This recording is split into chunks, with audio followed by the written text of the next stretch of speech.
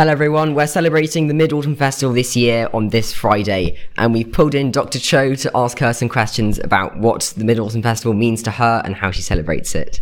So, first question, what is the purpose of the Mid-Autumn Festival in Korea for you? Okay, so the Korean name for the Mid-Autumn Festival is Chuseok, and it's one of the two major national holidays in South Korea, along with the Lunar New Year. It's a 3-day public holiday, so it's a proper opportunity for a rest. Sometimes Koreans translate Chuseok actually as Korean Thanksgiving, and I think that gives an indication of what that holiday means. So traditionally, back in the more kind of agricultural times, people gave thanks for the harvest bounty. It's also, I think, comparable to Christmas in that it's a family holiday. So people often go home to parents' or grandparents' homes, and it's a time for feasting on food, giving presents and playing games. A long time ago, so kind of my parents' generation and beyond that, it was a time when children got gifts, especially gifts of new clothes or shoes from parents and relatives. And even today, if you go to the supermarkets or department stores in South Korea in the run-up to Chuseok, you'll see loads of amazing gift packs of really gorgeously wrapped delicacies and other goodies that you can buy. Chuseok was also a time for memorializing and honoring the dead as well. So people in their homes would meet up and then they would travel to the tombs of their ancestors. They would clear the tomb, pay their respects by offering food, fruit and drink, and remembering those people who have passed away. So in that respect, there's some similarities with the Day of the Dead in Mexico. That tradition of kind of honoring the dead in that almost religious way isn't always observed now. It will depend on the beliefs of the particular family. That's really interesting. You said that it's a 3-day holiday where everyone goes back home to their family homes and celebrates. What kind of celebrations do you have? Is there a specific meal that you all take part in? Or so can you give us something about that? Yes. So there are particular foods that are associated. I was actually born in the UK. So when I was growing up, I think when I was little, we did have a family party, but later on it became much more of an occasion for the Korean community to get together. So in several towns in the UK, there will be kind of Korean associations, and then people will bring a kind of potluck range of foods. But the special foods there are savory pancakes called jeon. There's a sweet potato noodle dish called japchae, and there are steamed cakes made from rice flour called songpyeon, and these are kind of small and moon-shaped. They're actually named in one of the texts that we teach in the English department at IB. So if you ever read Han Kang's The White Book, there's a chapter called Moon-Shaped Rice Cake. So keep a lookout for them if you're going to study that novel.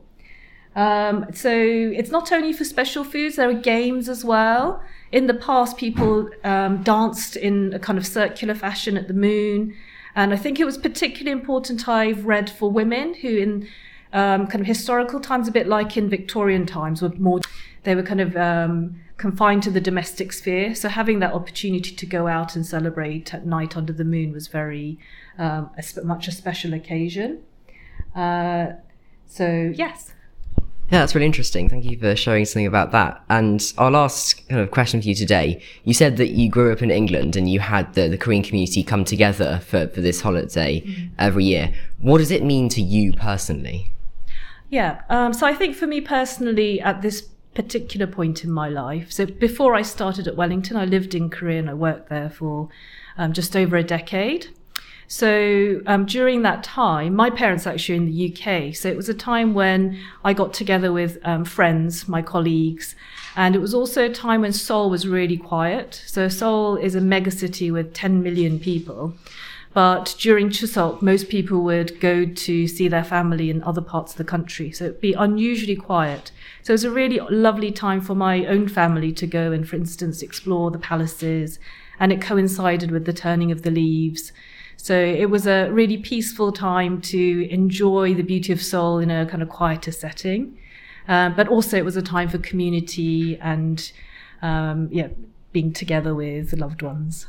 Yeah, that's amazing. Thank you so much for sharing a little bit of insight in what the Mid-Autumn Festival is for people in Korea. All right, so now for my comprehensive guide on mooncakes, in case you're planning on trying a few for this holiday weekend. Just heads up for the gym bros and anyone else planning to stay fit. These are probably the least macro-friendly food you can possibly buy. They're very sweet, very oily, and if you want to keep your calories down, then I'd suggest finding an alternative. But with that being said, I do still think that they're worth it. The flavors are amazing. There's a huge range of choices out there. So without further ado, let's get into the different variants that you can expect to find. Starting with the very traditional and arguably quite iconic mooncakes with the sort of shiny brown pastry around the outside, intricate designs at the top. They used to be sort of celebrations and other sort of nice words and, just stuff like that. A bit like a fortune cookie, but a bit more positive.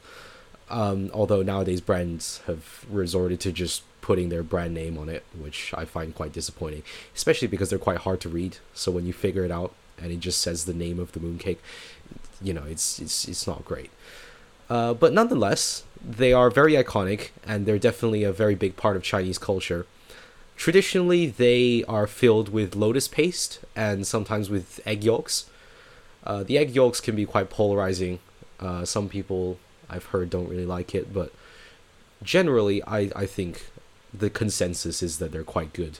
And I definitely encourage you to give them a try, because it's quite an unconventional combination. The sort of oily, salted egg yolks and then the sort of lotus paste around it. Other flavors that you might get in a similar sort of form, in the same kind of pastry, you get red bean fillings are quite a big one, sometimes egg custard. There's some newer flavors that Miss Moth brought up. Alcohol, I personally haven't seen.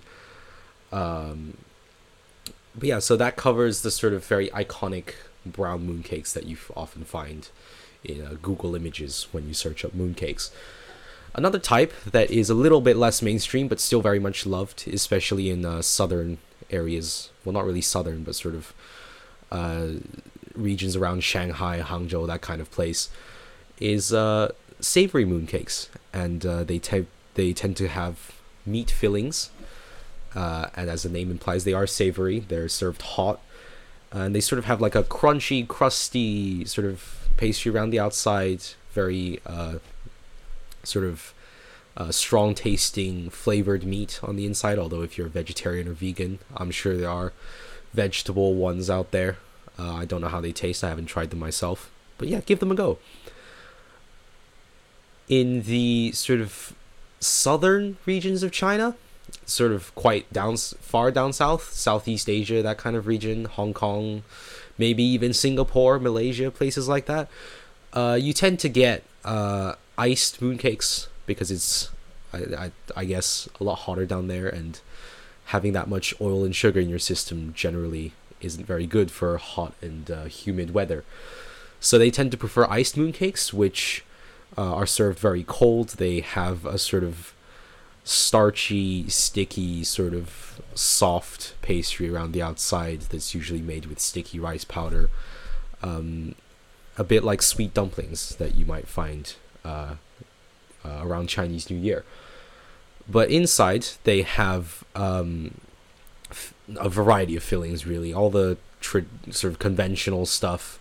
Maybe not lotus paste. I don't think I've ever seen lotus paste in an iced mooncake, but red bean paste, green bean paste, really any kind of sweet, pasty, sugar-heavy thing that they can put inside. Not much savory variants here, but yeah, they're still quite nice. And they're personally quite nostalgic for me, because they're the one type of mooncake that I've actually tried to make. I brought back a really tiny one home when I was in year 5, and we somehow managed to slice it into 4 pieces and share it among the family. It wasn't the best mooncake ever, but that does say something about sort of how easy they are to make. They're definitely the easiest to make if you want to try making them.